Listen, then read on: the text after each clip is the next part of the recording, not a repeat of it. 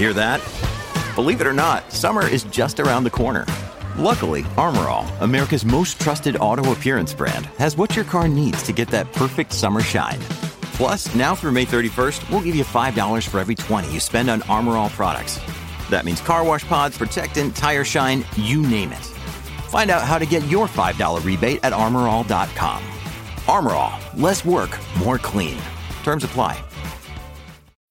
When you need mealtime inspiration, it's worth shopping Kroger, where you'll find over 30,000 mouth-watering choices that excite your inner foodie. And no matter what tasty choice you make, you'll enjoy our everyday low prices, plus extra ways to save, like digital coupons worth over $600 each week. You can also save up to $1 off per gallon at the pump with fuel points. More savings and more inspiring flavors make shopping Kroger worth it every time. Kroger, fresh for everyone. Fuel restrictions apply.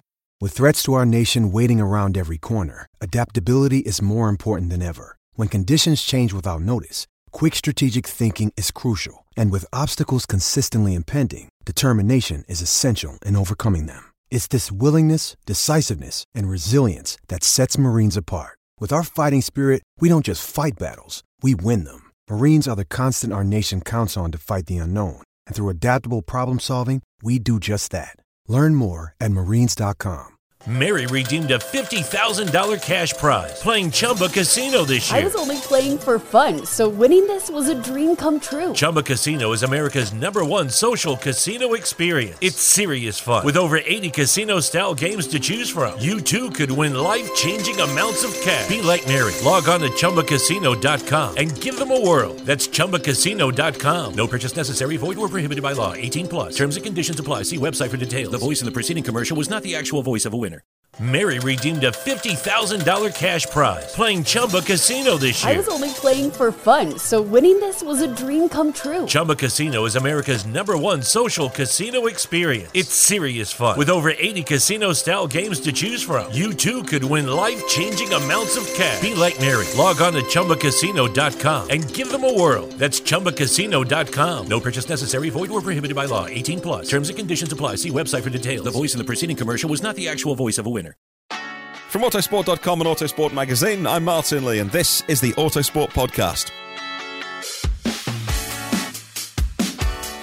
And I hope you're enjoying our latest mini-series as we look at another series of top 10s. And this time our editors from around Autosport have put together their favourite top 10 lists, and we're looking at the top 10 Ligier F1 drivers today. I'm sure we're going to have some fun with this. A team full of Gallic flair since they moved from sports car racing into Formula One in 1976. And a team that would take 7 seasons of Formula One entry just to realise maybe we should have a non-French driver. One of the many reasons that people will remember Ligier with a smile, I'm sure, for many reasons. The drivers, and of course, even the explosive character who we will get on to, who the team is named after.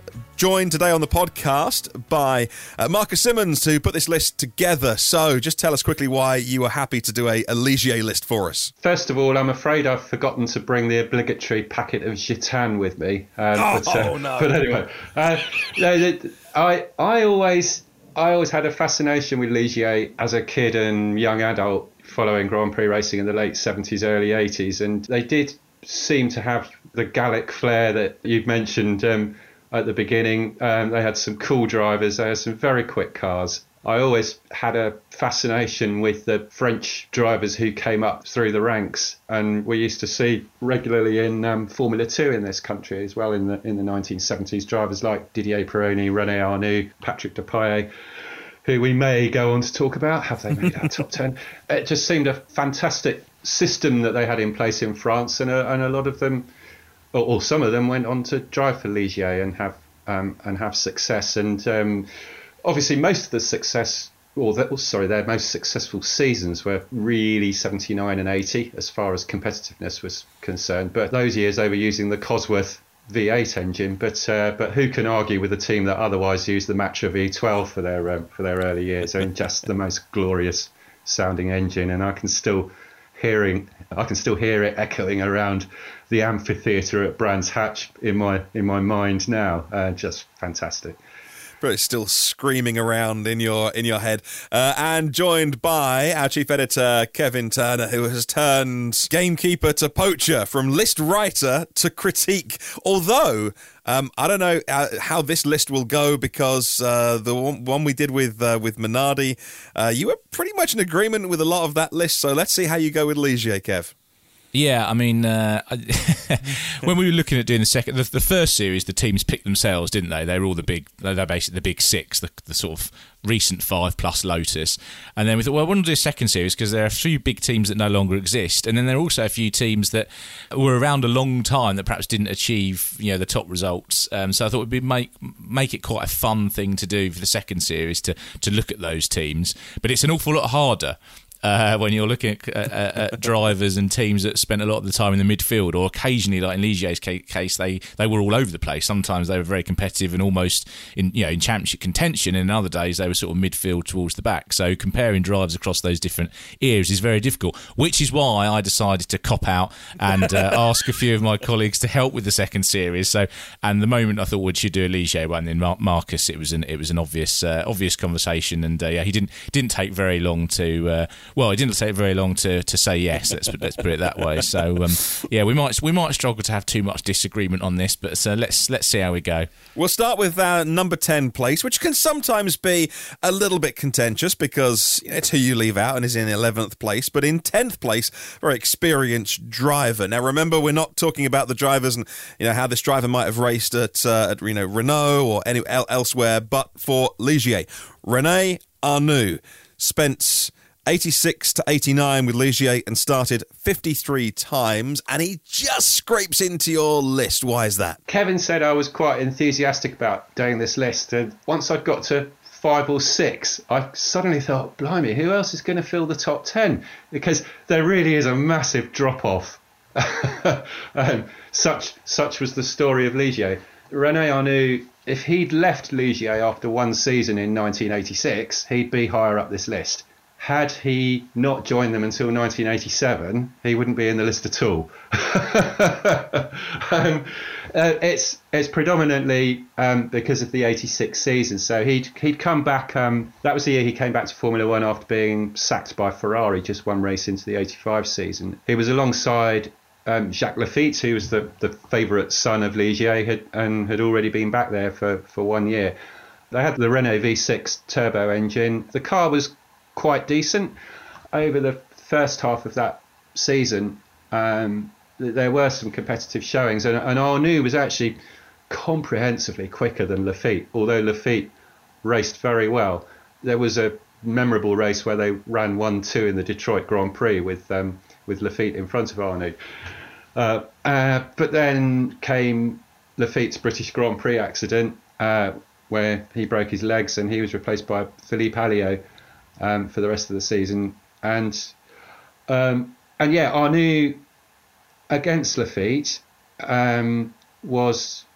he was competitive, and we have to regard Laffite as a very, very good F1 driver. So that's the reason he makes the top 10. After that, it all went off the rails a bit. Ligier did a deal with Alfa Romeo for engines for 87, and then Arnoux decided to slag them off to the Italian press, and Alfa Romeo said, right, we're not supplying you engines anymore. And his career over the last 3 years was more noticeable for being criticised by James Hunt on the commentaries. Yes. But yeah, he just about sneaks in, and I did make the comment in this top 10 that perhaps Olivier Griard was unlucky not to make the top 10, who was Arnoux's teammate in his last season at Ligier. But Griard started very brightly, but then in 89 and was really blowing off Arnoux as a Formula 3000 graduate, but then he started crashing quite a bit, and that sort of hampered his case to be in this top 10 really, and then went off to Osella for the following season. So Arnoux, just about makes it in. Great character. Well, probably not a great character if you were another Formula One driver in the 1980s, but one of the quickest blokes of the 80s on his day, in the right car, which probably wasn't the case at Ligier. So Kevy scrapes in. Yeah, I think that. I was chuckling to myself there. I agree with it. I must admit, if I think Arnoux in a Ligier, I immediately think of whichever James Hunt put down was going on. The one that stands in my mind is the Monaco one, where Murray Walker very, very coolly just says, "Oh, and Arnoux talking about how he's struggling to adapt from turbos to normally aspirated engines," and James Hunt's response is suitably short and concise, and I suspect probably quite accurate as well, given that the top drivers did go from the turbos to normally aspirated with no trouble at all. So I struggle a little bit just because I think of him just getting in the way of the front runners. Was the only time we ever seemed to see him in the Ligier. But yeah, 1986 probably just does scrape him in. I've got one other name I wanted to put to Marcus and see how close he came to getting as well, because I one of the names that came to my mind when thinking Ligier was Eric Comas. How close did he to... Because obviously he perhaps didn't compare as well against his teammate as I'd thought when I actually went away and looked it up. But how close did Comas get to coming into the list? Yeah, he was on that borderline. If they'd been a top 13, he would certainly have been in it. But yeah, I mean, he was up alongside Thierry Boutsen for his 2 seasons, and the first season, 92, he was a bit disappointing against Boutsen. Sorry, 91, wasn't it? 91 was the first season, and he was a bit disappointing against Boutsen, who had a very good career at Williams, but wasn't especially renowned as the quickest driver in Formula One. They began to get more level pegging over the second half of 92, but I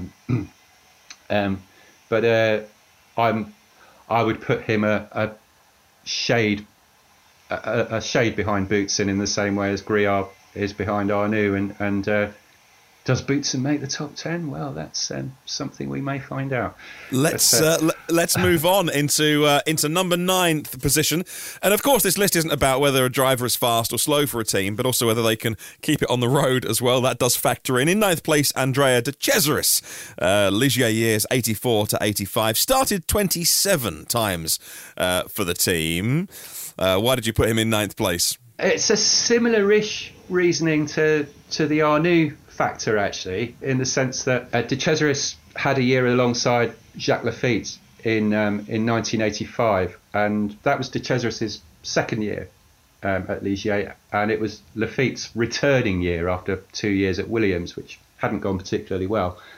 And on pace, really, de Cesaris did have Laffite covered really over that season on racecraft, etc. On Sundays it wasn't racecraft. That's a brilliant phrase for de Cesaris. It wasn't quite the case, but the thing with de Cesaris, I mean, he was maddening in the amount of accidents that he had. He was maddening in his belligerent track manners, but he could do something like finish 4th in the Monaco Grand Prix, a minute ahead of Laffite in the same car with the same opportunities.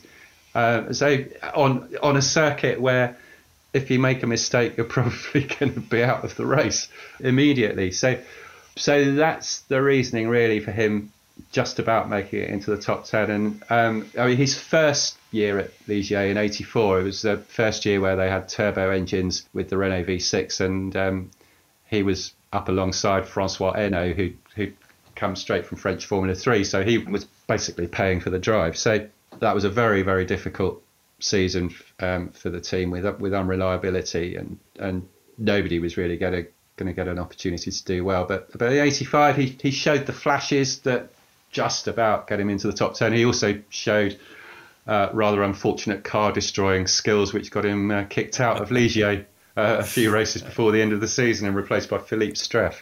So, but that's why he's down in 9th place then, Kev. Then for you, would you agree with that? Yeah, I don't see where else you can put him really. You have to have him ahead of Arnoux, because I think there's a high percentage of actually doing a decent job while at Ligier for de Cesaris than Arnoux, but you definitely can't push him ahead of the next drivers on the list. So yeah, I think he's a nailed on 9th, which is probably the first time I've said that in this series. All right, well, let's move on to a name that's certainly familiar to many people who followed Formula One back at this time, and that's Thierry Boutsen. Let's find out why he's 8th on the list after spending Ligier years 91 to 92 and 32 starts for the team, and he makes 8th. Why is that? So he did make it. It's more of a gut feeling based on what he'd come from before. So he'd had a couple of years at Williams in 1989 and 1990 and scored a couple of excellent wins for them. I mean, holding off Ayrton Senna throughout the Hungarian Grand Prix, winning in the wet at Adelaide. He was obviously a very, very good Grand Prix driver, and then took a rather large step down the pecking order in 91 to join Ligier when Williams signed up the returning Nigel Mansell. Pretty much terrible season with their Lamborghini engines and rookie Eric Comas alongside him in the other car. 92, he just often seemed to be knocking on the door of points, which obviously in those days only went down to 6th place. And they had the Renault engines, so things were beginning to look a lot better for them. And Comas actually shaped up as well, but unfortunately the relationship between them wasn't very good because they had a couple of incidents with each other for which each blamed the other, and they could never really find an agreement. But so there were, typical sort of solid Boutsen performances, not particularly outstanding, but just safe pair of hands really. And it would have been interesting to see him at Ligier maybe a year later. Well, actually, we're probably his career's declining actually a year later. But I was going to say when they began to look quite competitive with the British drivers who we may come on to. Yes. But and also it would have been interesting to see him get an opportunity there in the mid-80s, because that would have been quite interesting to see how he measured up against a Lafitte or something like that. But yeah, he's number 8 because he was a solid, safe pair of hands, and I think it's quite appropriate that by Formula One point structure, while Ligier were in Formula One, he's just outside the top 6, and so there you go. It's a difficult. We always, we've said it on this mini series a fair amount. We need to judge the drivers on the time they spent with this team, not the team that he just come out of the Canon sponsored Williams and as a race winner, but ending up with Ligier and as we've heard, ending up in a very different part of the grid. But Kev, what are your? Would you agree it's about the right place for him on the list? I was tempted to argue pushing him a spot higher on the basis that I think the difference between these two drivers is really the time that they're at the team. In that the person in 7th place just had better kit, and if we're extrapolating to what they did at other teams, I would say the person at number 7 on this list left quite a lot on the table when they were up against a proper driver, if you like, as a teammate. But you could sort of say the same about Boutsen, and then you kind of look at their results and well, the guy next on the list got 3 podiums with Ligier, whereas Boutsen, who was there for longer, made more starts, which we sometimes factor in, but he only scored a couple of points. So I think you'd be making quite a big point, I think, to push Boutsen up to 7th. So in the end, I Mary redeemed a $50,000 cash prize playing Chumba Casino this year. I was only playing for fun, so winning this was a dream come true. Chumba Casino is America's #1 social casino experience. It's serious fun. With over 80 casino-style games to choose from, you too could win life-changing amounts of cash. Be like Mary. Log on to ChumbaCasino.com and give them a whirl. That's ChumbaCasino.com. No purchase necessary. Void or prohibited by law. 18+. Terms and conditions apply. See website for details. The voice in the preceding commercial was not the actual voice of a winner. I ended up agreeing with Marcus again, I'm afraid. No problem to agree. Well, let's get on to number 7, who you've just mentioned, and that is someone who was with Ligier in 1982, would start 14 times for the team. So we rewind a little bit now to the early 1980s when Eddie Cheever was driving a Ligier. Why put him 7th? It's a season that people tend to forget that he had because he really became renowned as your archetypal solid Formula One journeyman throughout the 1980s. At the time he went to Ligier, he was actually quite a highly rated up-and-coming talent who'd had his first full season of Formula One with Osella, which he obviously wasn't going to achieve very much, but then had gone to Tyrrell in 81 and had actually looked quite good on occasion, and was paired for most of that season with Michele Alboreto. So he was a driver on the up in 82. Unfortunately, Ligier was a team slightly on the down. Laffite had come pretty close to winning the World Championship in 81, and stayed on for 82, and they carried on using the same car, which was a bit heavy. It was beginning to get a little bit uncompetitive, but some of Cheever's performances were absolutely superb, especially when they finally brought out the new JS19 for the Monaco Grand Prix. It was a complete disaster, and they said, and then the North American races were coming up, so they said, right, well, we'll just take the JS17 to the North American races, and Cheever was absolutely superb. Then the JS19 reappeared for the balance of the season, and Cheever had another fantastic performance in Las Vegas, and Monza he was good as well. He actually scored, I think Kevin said it was 3 podiums when he was just talking about referring to him at the end of the Bootster segment we just did. Laffite only scored 1 that year, and he'd nearly won the World Championship the year before.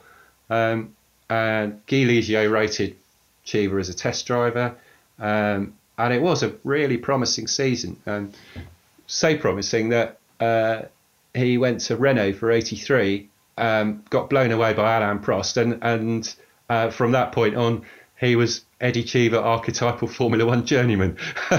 but really, his performance in 82, as much as he could within the constraints of the equipment, which was significantly less competitive than Ligier had in the previous few seasons, were really, really good. Kev? Yeah, I think you've got to agree with all that. It's easy to think of. It is worth remembering that Cheever was an up and comer at that point. He hadn't yet had the absolute brick wall in his career that was Alain Prost. I mean, it wasn't close, was it, in '83 at Renault? But he stands up very well against someone else on this list that should be higher up this. I don't think we're giving much away to say that his teammate's going to be further up this list. So that counts for him. Yeah, the results were pretty strong, certainly with those peaks that Marcus discussed. So yeah, I think he's having tried to argue Thierry Boutsen possibly ahead. I think actually it's the right way around. And Kev, you did your top 10 American drivers list as well earlier this year, and he did okay on that list as well. I just think that's kind of the way to sum him up, really. Generally, he was okay. Yeah. It's like he didn't really deliver what his early promise. 82 is perhaps his last kind of, this guy's good season. And then after that, it wasn't only against Prost. Obviously, he was then, we talked about in the Arrows list, we talked about his time alongside Derek Warwick, which started off close, and Derek more and more got the upper hand on him, really. And he just never quite delivered on that potential in Formula One. But I mean, he had a long career there. But yeah, so he definitely falls into the kind of solid journeyman, score a few points occasionally type driver. So I don't think he's one of those great lost talents that should have been a multiple world champion or anything like that. Would he? For Series 3, one of my lists will be the top 10 Grand Prix drivers not to win a Formula One race, World Championship race. And he's not sure he's even going to quite make that. He'll probably be in my long list and then not make the 10. But perhaps I shouldn't say that in case I change my mind when I actually write it. All right, look, we've mentioned there might be a Brit or two possibly on this list. Let's fast forward into the early 90s era where Marc Blundell drove for Ligier in 1993, did a 16-start season. Why did he just miss out on being a top 5 driver for Ligier then? It was very, very close. And in 1993, which was his first season it was his only season at Ligier. Yeah. But in 1993, he was alongside Martin Brundle. Obviously, had a fair bit of experience in Formula One, almost a decade's worth. And Blundell only had one season, alongside Brundle, funnily enough, at Brabham in 1991. And then in 1992, he'd been McLaren test driver and also won the Le Mans 24 Hours with Peugeot, which you would imagine may have been reasonably significant in getting a Ligier drive the following year. In 93, the two of them were so evenly matched. Based on that season, you might even be talking about an equal number fives. But I'm probably going to give away who's at number 5 now, aren't I? But Brundle went back to Ligier in 1995 and put in some more really good performances. By this time, alongside Olivier Panis, and for me, 95 sort of swung it Brundle's way, which is obviously a bit unfortunate for Mark Blundell because he didn't have an opportunity to do that.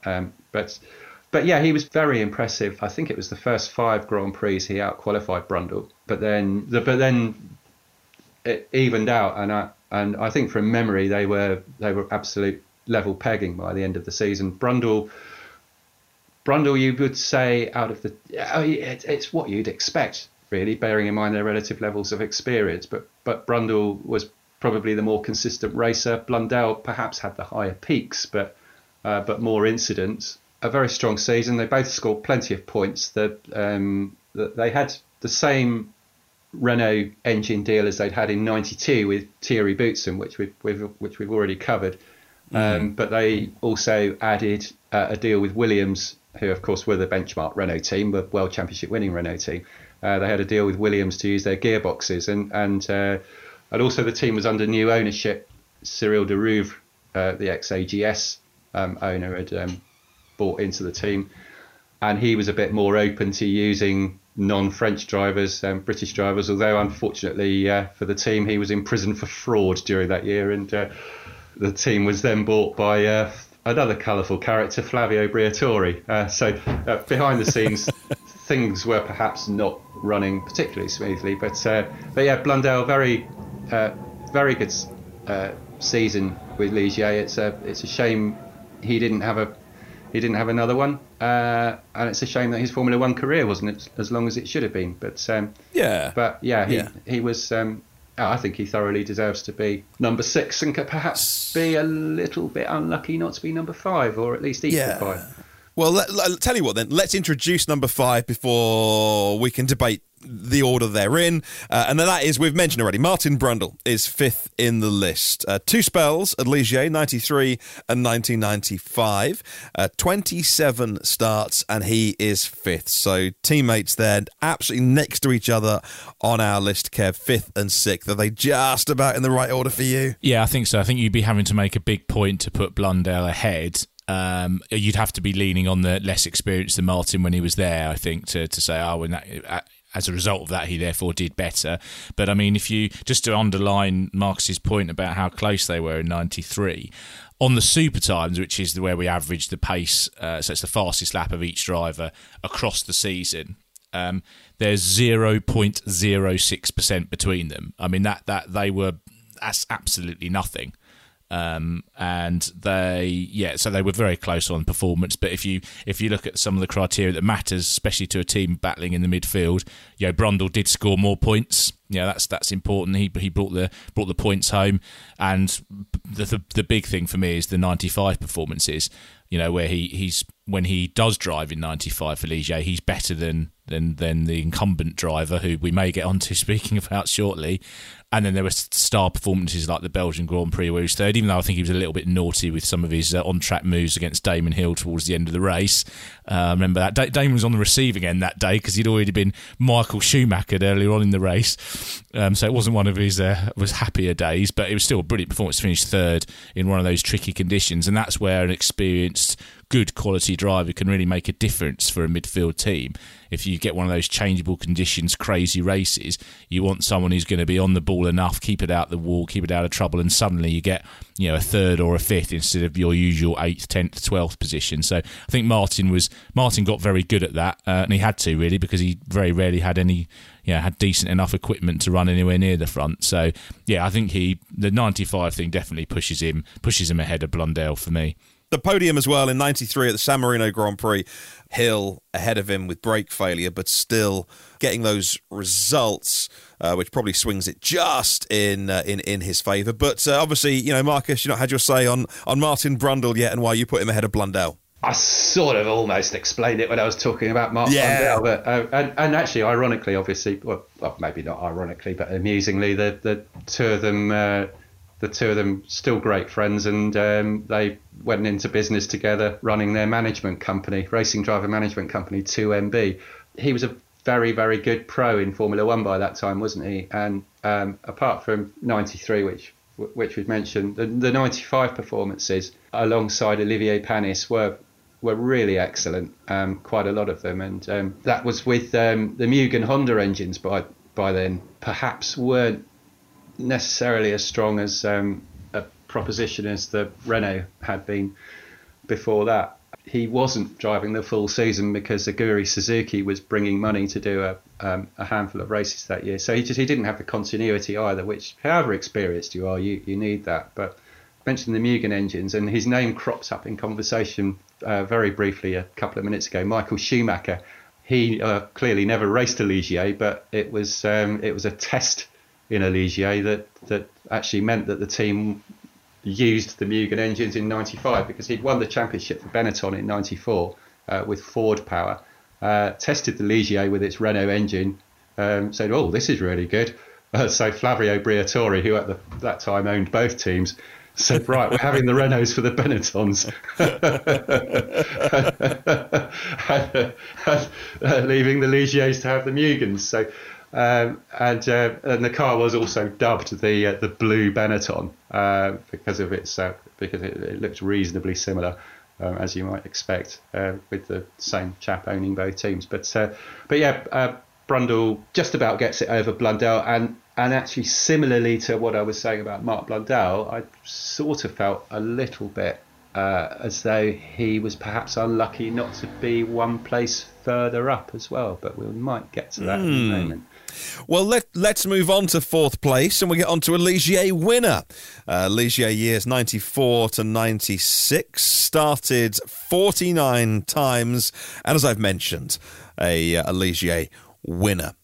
Olivier Panis in fourth place. As I just said in the lead-in, perhaps Martin Brundle was unlucky not to be ahead of him, because if you look at it, the only real decent barometer Panis had alongside him during the years when Ligier was called Ligier. So we're going to have to make the distinction at this point, because obviously it changed hands and became Prost in 1997, and then Jarno Trulli came in, and but we're discounting the post 96 seasons. This is just Ligier, but really Brundle was the only truly worthwhile teammate he had during the time at Ligier, and probably Brundle was a bit quicker than him. But funnily enough, Panis, despite being in the early stages of a Formula One career, sort of seemed to be good at harvesting the old points and getting the car to the finish in high positions in races of high attrition. But the real standout that puts him at number 4 is that win in Monaco. And I was actually there. Funnily enough, I was there working as a journalist, one of the few Grand Prix I have worked as a journalist, and I was watching the race by the swimming pool, and there's a big screen on the hill where you can see what's happened elsewhere around the circuit, and it was just the most remarkable race. And obviously by the end of it, only 3 cars were still running, but Panis had been properly doing some overtaking on people, and it was just one of those miracle standout performances that just come along once in a blue moon. And we don't see enough of him in Formula One. Actually, we do a little bit more recently, but we went through many years where it was just so predictable, wasn't it? You knew that only 2 or 3 drivers could win a Grand Prix, but this was one of those real And it wasn't just a fluked result. He really earned it as well, driving up from the middle of the grid, and as I said, doing a lot of overtaking, and yeah, he proved that he was quick when it became Prost. Although we're leaving that out for now. He was in World Championship contention early in that '97 season. He just about shades it over Brundle, I think. Yeah, and what a swan song as well for the Ligier name, which is we're focusing on that name in Formula One. Kev, hard to argue him above fourth place, but hard to argue below, perhaps. Yeah, I think he has to be fourth. I mean, even looking at 95, as Marcus alluded to, he did score more points than Martin. Or I think Brundle was obviously, first of all, didn't do the full campaign. Was perhaps, you could argue, perhaps he was a little bit more unlucky. But yeah, on that score, Panis is ahead. But the 1996 Monaco Grand Prix, and let's remember that he started 14th. He did do some overtaking, including my favourite, which was putting Eddie Irvine rather wide at Lowe's hairpin. That was a good one. And although sadly for some other people in the race that didn't put Irvine out the race, he was able to cause chaos later on. But then he also held off David Coulthard at the end in the McLaren. He did the second fastest lap of the race. So it was a genuine, it was a day of days type event. I think it's 15 years since Ligier had won a race as well. So remarkable. And yeah, when you think of Panis, I know he drove for other teams, but when I think of Panis, I think of him in blue and leading the Ligier line. So, but yeah, he can't. I don't think he can get. It's again, we're talking about different eras when we're going to compare him to the top three. But I think the other three were, for different reasons, they just have to be ahead of him on the list. So I think sort of last of the winners. Mary redeemed a $50,000 cash prize playing Chumba Casino this year. I was only playing for fun, so winning this was a dream come true. Chumba Casino is America's #1 social casino experience. It's serious fun. With over 80 casino-style games to choose from, you too could win life-changing amounts of cash. Be like Mary. Log on to ChumbaCasino.com and give them a whirl. That's ChumbaCasino.com. No purchase necessary. Void where prohibited by law. 18+. Terms and conditions apply. See website for details. The voice in the preceding commercial was not the actual voice of a winner. And first of the more modern era, I think is entirely fair. Okay, well, look, let's get into that top three then, and that might be where the order gets argued and juggled around, or maybe it's a top three that can only be in this order. Number 3. Let's go back to the 1970s era. Now, he would start 7 times, and he would be a Ligier winner. Patrick Depailler, third place then. Why here? The gulf between number 3 and number 4 is by far the biggest of any in this top 10. So absolutely not one second of doubt in contemplating this, who my top 3 were. The reason why Patrick Depailler has to slot in at number 3 is just because he only did the 7 races. Yeah, we haven't got enough of a Ligier career to go on. Had he at least made it to 15 races and completed the 79 season, he could well have been world champion, and he might be top of this list. But unfortunately, he decided it would be a great idea in the middle of a racing season to go hang gliding. The hang glider crashed with, I was going to say, disastrous results as a consequence, but actually I think he was blooming lucky to get away with broken legs, from which he was still recovering when he started the 1980 season with Alfa Romeo, having been sacked by Guy Ligier as a result of going hang gliding. Whether he would have sacked him if he'd gone hang gliding and then landed absolutely safely is another matter. Surely not. Actually, Guy Ligier probably wouldn't have even known. but anyway, he came in at the start of the 79 season as Ligier expanded to a 2-car team for the first time. Well, I say the first time, but they had run 2 cars in the 77 Japanese Grand Prix as a one-off. But in 79, full-time 2-car team, coming in alongside Jacques Lafitte.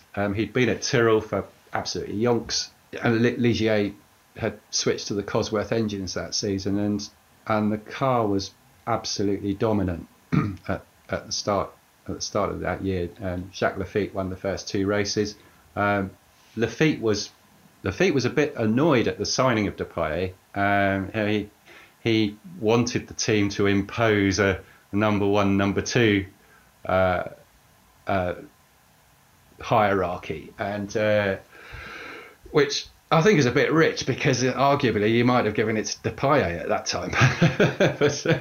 but anyway, they didn't. And it didn't really matter anyway because Laffite was so well entrenched within Ligier that he was clearly the guy who was up and running at the start of the 79 season and won the first 2 Grand Prix. But by the time the F1 season came to Europe, Depailler was really getting into his swing and won the Spanish Grand Prix. And then really the Belgian Grand Prix is the one where they really suffered as a consequence of not having the team orders, because the 2 Ligier drivers just frantically battled it out, with the result they both completely killed their tyres, and one of them crashed. I can't remember which one it was. I think it was Laffite, but anyway, and then there came Monaco, and Jody Scheckter by this time had won 2 races on the trot for Ferrari, and they were beginning to become the form team, and then Depailler had his hang gliding accident. But on the form that he'd had in the last 2 or 3 races at that time, you could say that had he stayed there, and he was also he was renowned to be a very good test driver. So had he remained with the team and they hadn't gone down development blind alleys in the second half of 79, which were actually mostly at the behest of Guy Ligier himself rather than any of his technical people, Depailler could possibly have ended up being a world champion, and certainly so if he stayed on for 1980. He was a very, very fast driver. Won a Grand Prix with Ligier in just his 5th or 6th start, and that's why he's clearly at number 3 in the list. Yeah, arriving at Ligier as an established force in Grand Prix racing, a race winner, as you say, and someone who perhaps, Kev, is he on this list so high up because of the, what could have been with his time with the team? Well, it's funny, when I was I tried to think of what my list would look like before then, obviously opening up what Marcus had written, and my gut feeling was to have Depailler at number 2. And then when I looked at, I was actually shocked that he'd only done the 7 races, because when I think of Ligier, I think of Laffite and Depailler running around in 79, but only the 7 races. I found it. I was quite taken aback with it. It shows the impact that moment had for Ligier. Sadly, it was Depailler that crashed at the Belgian Grand Prix, crashed out of it. Laffite finished second to Scheckter on that one. And actually, if you look at we mentioned the Super Tires before, for 79, Depailler comes out number 1. Now, obviously, he wasn't there to then drive the car in the second half of the year as it fell away, so that's probably a bit of a false impression. But it gives you an idea of how quick he was in those first 7 races. But so for me, he has to be 3rd because he did win that race. He looked really impressive, compared very well to the incumbent, but only 7 races. I mean, how far up can you push someone on 7 races, particularly when you've got 2, I think, very good drivers there for longer. I completely agree with his although I was shocked when I first opened it. It makes total sense, which is why we have people doing the research to do these lists. And a different, you were talking about hang gliding halfway through, a season. Formula One drivers these days, it's in the contract they can't do dangerous sports. The most dangerous thing they'll do is a bit of mountain cycling for their fitness or something over the summer break. But of course, it was a different era of Grand Prix driver and a different era of safety as well, which would, of course, eventually cost him his life. And it is very hard putting these lists together, I guess, for you guys, because there is so much, with a driver that then goes on to different teams and you can see how they develop. And although we always talk about the driver in these top 10 lists with their time at the team, there's so much unknown with what his career could have been as a very quick driver, but also a kind of throw everything at, you use the phrase life is for living in your piece, and that kind of sums up him as a driver. He was very much a free spirit. He really ticked the boxes of the romantic image of a racing driver, if you like. He was renowned as being a non-conformist. Even in the 1970s, we regard as being non-conformist. So he probably would have belonged more in the 50s, really, as far as that's concerned. I would imagine that a driver like him, as the commercial influence in Formula One became stronger and stronger, probably would have felt less and less at home and happy. But then you also think, well, that was an era where the careers weren't anywhere near as long as they are now, because we did have the much inferior safety standards, which clearly took their own toll. But you also had drivers doing 7 or 8 years in Formula One and then getting out while they were still in one piece, rather than carrying on for 15 years, 20 years like we see today. So by 1979 was Depayet's 6th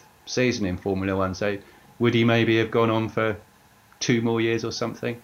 Difficult to tell. But I do think that, had he not decided hang gliding was a great idea, stayed at Ligier for 1980, it could have been a very close run thing in the championship between him and Alan Jones at Williams. And then his window would have closed shortly afterwards, because the Prost, Senna, Piquet, returning Lauda, Mansell era was just around the corner. And I think that as a group they probably moved the bar beyond some of the drivers that we're talking about there. Well, let's get on to a couple of drivers now. We're going to talk about the second place and the first place together, because once we do number 2, it'll be obvious who number 1 is. So in second on your list, Didier Pironi. Didier Pironi, Ligier in 1980, started 14 times, was a double pole sitter and a single-time race winner. And first on your list, you put Jacques Laffite, 2 spells with the team, 132 starts, 6 wins, 7 poles, was always probably going to be number 1 on your list. That's why I thought I'd mention those 2 now, because there's not much to wait for the number 1. But we'll talk about them together. Didier Pironi in second, Marcus. Well, I think you might have ruined it for some of the listeners, Martin, because a possible debate. Some of them might have been expecting Pedro Diniz to be at number 1 for a day. One of my absolute clear memories from my youth, at 13 years old in this case, my dad and I at the 1980 British Grand Prix, and I don't know why we watched that one from the exit of Druids, because we were normally South Bank people at Brands Hatch, but anyway we did, and I remember the field coming through at the end of lap 1, and from the exit of Druids you could see the approach to paddock, so right at the beginning of the lap. Pironi shot into view. It seemed like we waited 10 seconds for the next car, to the extent where you think there must have been a massive pile-up out in the country or something. But no, the second car shot into view, and that was Jacques Laffite. And then came the Williamses, and then there weren't any holes in the field. The Ligier was so dominant around that track, and it's a fairly long-winded way of getting to it, Martin. But you mentioned 1 victory, but really it should have been for Pironi. But really it should have been quite a lot more, because he won that Belgian Grand Prix at Zolder. That was his first Grand Prix win. He then was leading the Monaco Grand Prix when the car jumped out of gear going into Casino Square, which put him into the barriers. He was then leading the Spanish Grand Prix, which ultimately didn't count for points because of the FISA FOCA war at the time. And it slipped my mind why he didn't win it in the end, but that was another win that got away. French Grand Prix, him and Laffite were contenders, but they got done on tyre strategy by Williams, who chose a better diameter front wheel for their car. And then Brands Hatch, where he was absolutely dominating until not 1 but 2 punctures. So in a parallel universe, we're looking back on Pironi having won 5 successive races in the middle of 1980, and he was at the time thought to be the fastest thing in Formula One, which Gilles Villeneuve obviously put to bed the following year when they were teammates at Ferrari. But it was a really impressive season from a driver who was renowned as well and truly up and coming at the time after a couple of seasons with Tyrrell, and he did a very good job. He also did a very good job of signing a nice deal with Ferrari behind the backs of Ligier and his people, and rather annoying them. But really, Jacques Laffite has to be number one, just because of his. I think I used the word talismanic in the piece, but that's what he was to Ligier. But funnily enough, he wasn't the intended driver when they first launched the team. That was supposed to be Jean-Pierre Beltoise when they launched the team at the end of 1975. But then there was a change of heart, and Laffite was put in and for the start of 76, and he had 7 consecutive seasons there, and he really carried that team in the cockpit over the first 3 seasons. Solo car, won the Swedish Grand Prix in 77, then had stiff competition from very, very quick teammates in 79 and 80, Depailler and Pironi. But actually, Kevin, you mentioned the super times for 79. I'd be interested to see what they are for 80. But I know that the qualifying head-to-head between Laffite and Pironi is actually much closer than you'd think it was. Something like 8-6 to Pironi or something like that. It's just under. Yeah, I was looking it up while you were talking. Actually, the super times gap between Pironi and Laffite in 1980 is just under 0.3%. So it's significant enough to say for you to say that Pironi was the quicker probably, but not. It's not the sort of. It's not a thrashing by any means. Yeah, that's a perfectly respectable gap. Yeah, I mean Laffite was quicker than people give him credit for, and clearly, obviously, that extended into 81 as well, when the Matra engines returned under Talbot branding for the team that year, and Laffite came closer than he'd ever done to winning the World Championship with a couple of wins in Austria and Canada. That was another superb season. The return in 85 and 86 as well. He was showing some of his old form until that day at Brands Hatch, where his Formula One career ended. So, by that point, that was, over 10 seasons since he and Ligier had started a Grand Prix together for the first time. So his significance in the Ligier history is absolutely at the top, and actually, his place as a quick Ligier driver is also without doubt, and he's not anywhere near as shaded as you would imagine by drivers of the calibre of Depailler and Pironi. Well, he probably suffers a bit because of the comparison. When he was at Williams, like that wasn't very good.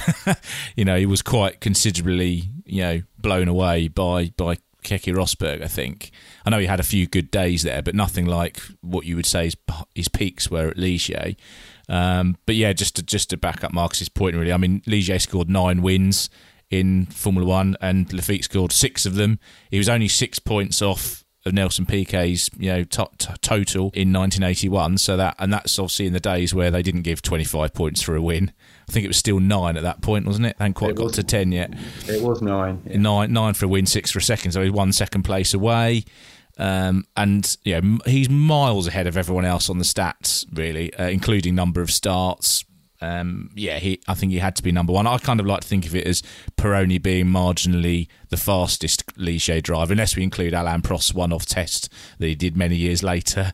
But yeah, probably Pironi the fastest Ligier racing driver by a small amount, but Laffite's miles out front for this overall list, I think. Well, there we go. Another fantastic top 10 put together. Something I hadn't realised until I saw the research for this show was that actually his career-ending accident was something that led to Formula One changing the safety rules after that to ensure that the driver's front feet were behind, or driver's feet were behind the front axle which just seems kind of crazy that it wasn't that long ago in Formula One that rule came in. It's quite amazing some of the what we would consider to be quite basic and obvious safety. I mean, is having the driver's feet behind the front axle a safety feature?